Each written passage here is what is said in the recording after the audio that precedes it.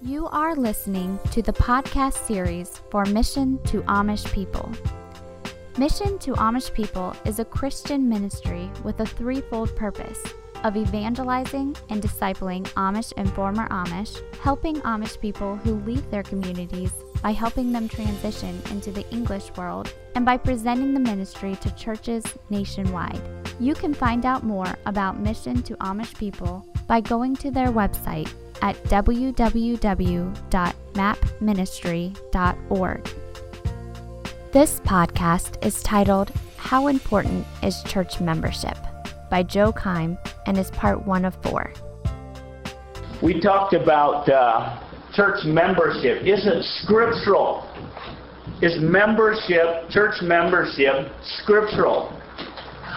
The answer... Okay, go ahead, Anna. Lord adds the church. Okay, that's a scripture we're going to look at today. And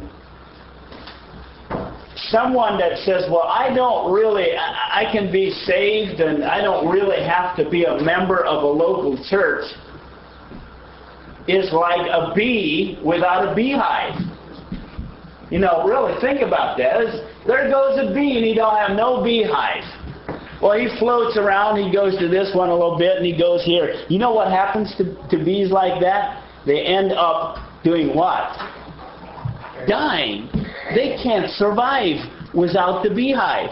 And you and I cannot survive unless we're a part of a membership of a local church. And so we're going to talk about that today. But what are the requirements for church membership? Is it promising that you're going to obey an ordinance letter? Absolutely not. It has nothing to do with it. There's only 2 commands in the whole Bible that are requirements for church membership. Only 2. And the first one that we're going to look at today is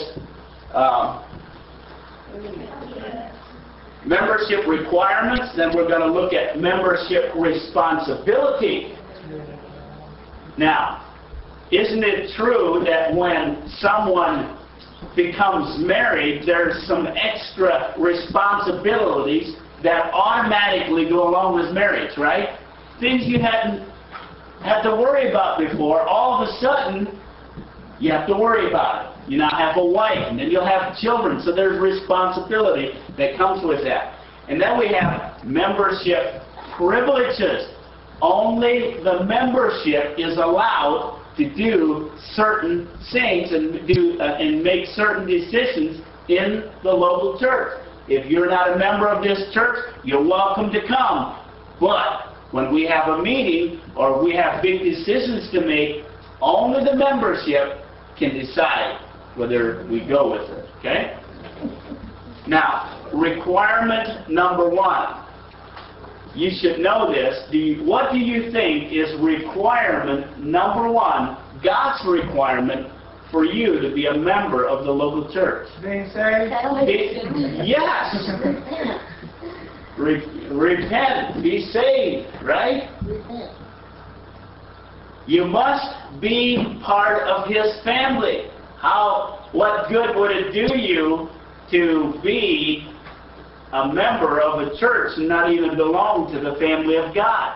Would you like to have those in the membership? Someone that's not saved? No, I wouldn't want that. We're not to be unequally yoked. That's what the Bible says.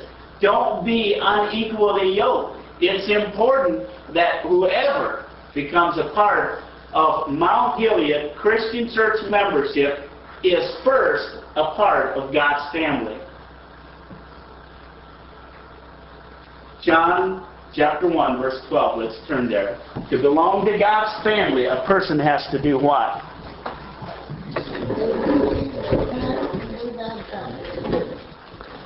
Okay, we're going to go one step at a time here. But John chapter 1, verse number 12 brings out some powerful truths to us. When you get there, I'd like for somebody to just shout that verse out. John chapter 1, verse number 12. But as many as received Him, to them gave he power to become the sons of God, even to them that believed on his name. There is a key word in this whole verse. What do you think is the key word? Received. You know what the Bible says in 1 John chapter 5, verse 11? It says, he that hath the Son has what? Life. But he that has not the Son of God hath not everlasting life. And here we see, but as many as received. You can believe everything about that scripture you want to, but that does not make you receive Christ, and then with Christ you get eternal life. You have to see it and receive it. How do you receive it? How does a person receive Jesus Christ? Repent. By asking. By asking. Simply, huh? You reach out and receive it. Right. So Just you know how to receive it. Being saved. being saved. Having faith. Now, go with me to Romans chapter number 10. Romans chapter number 10. You know this verse, but let's just read it again so that we are reminded. Romans chapter 10. And let's look at verse number 9 and 10. It says this, that if, now here's the condition, if thou believest, or if thou shalt confess with thy mouth the Lord Jesus, and shalt believe in thine heart that God has raised him from the dead, if you do that, thou might be saved. Is that what it says? Shall be saved. Now who's saying this? Who's behind this? Paul, but he's being driven and inspired by who? The Holy Spirit of God. Then we keep going here. Verse number 10. For with the heart man believeth unto righteousness, and with the mouth confession is made unto salvation. You see, and I've said this before, and you probably heard this, but I'll say it again. You can believe all about your mate that you want to. You can date your mate and go steady for 2 years, and you get to learn more and more and more about her. But if that's all you ever do, she'll never become your wife, will she? You can date her for 10 years. You can even act like you're married. You can act like she's your wife. You can act like he's your husband. But if you never do what, she won't become your wife. What is it you have to do? Married. You have to get married. And when someone gets married, they have to do what? What marries? What makes two people become one?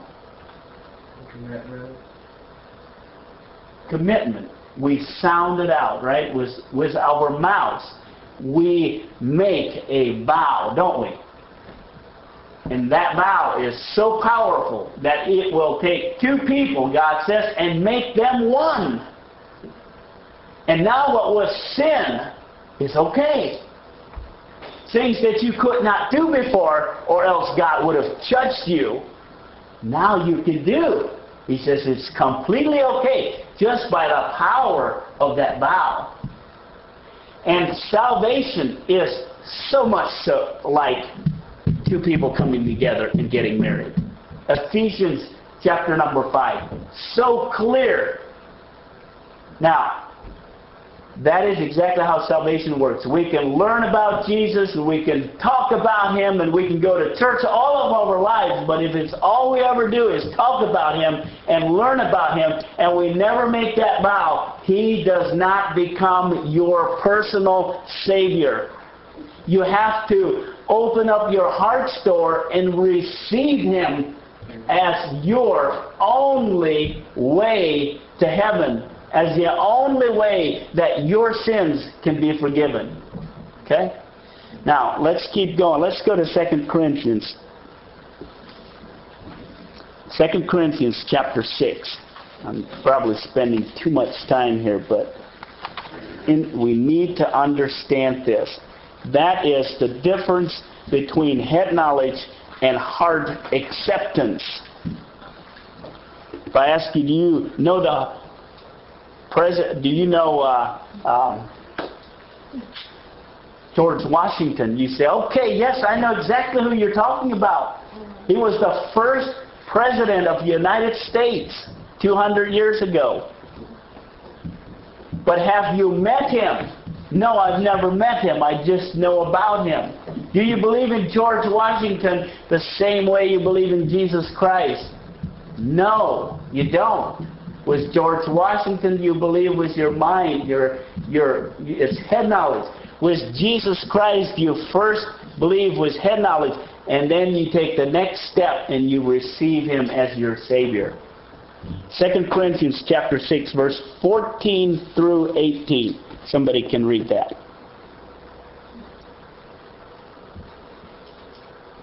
2 Corinthians 6, 14 through 18. Be ye not unequally yoked together with unbelievers, for what fellowship hath righteousness with unrighteousness? And what communion hath light with darkness? And what concord hath Christ with Belial? Or what part has he that believeth with an infidel?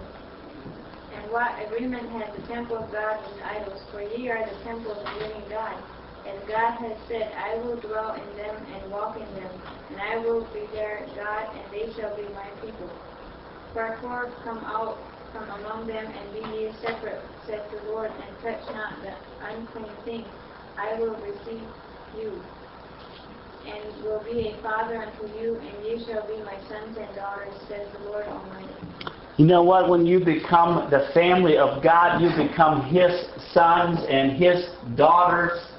You take on His name. You take on His personality or His emotions, His thinking, His everything. You take on Him because you belong to His family.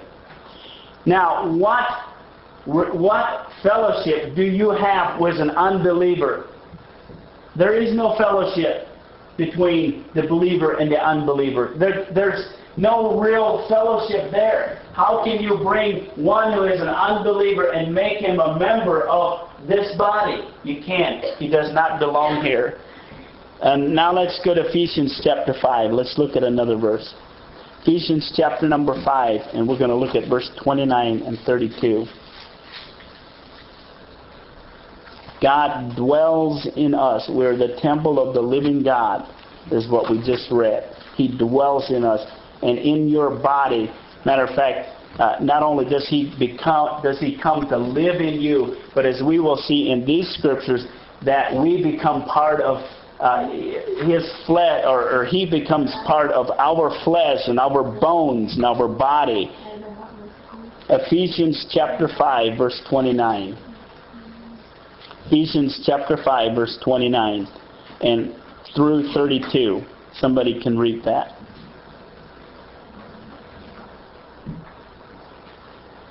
For no man ever yet hated his own flesh, but nourished and cherished it, even as the Lord the church. For we are members of His body, of His flesh, and of His bones. For this cause shall a man leave his father and mother, and shall be joined unto his wife, and they two shall be one flesh. This is a great mystery, but I speak concerning Christ and the church. Do you see how He brings marriage and the body of Christ together? It's so much. Why does God hate divorce? Because it is a picture of His church. And it's a physical picture of the spiritual church. And when the physical picture gets ruined and destroyed, it really says something horrible about the spiritual picture of Christ and His body, the church. We become part of His body. We're members of His body, verse number 30, and of His flesh and of His bones. This is a great mystery. This is a mystery. But yet it's true. because God said so. Thank you for listening to this podcast series. Check out Mission to Amish People online at www.mapministry.org or keep up to date with us on Facebook and Google+. Thank you again and have a blessed day.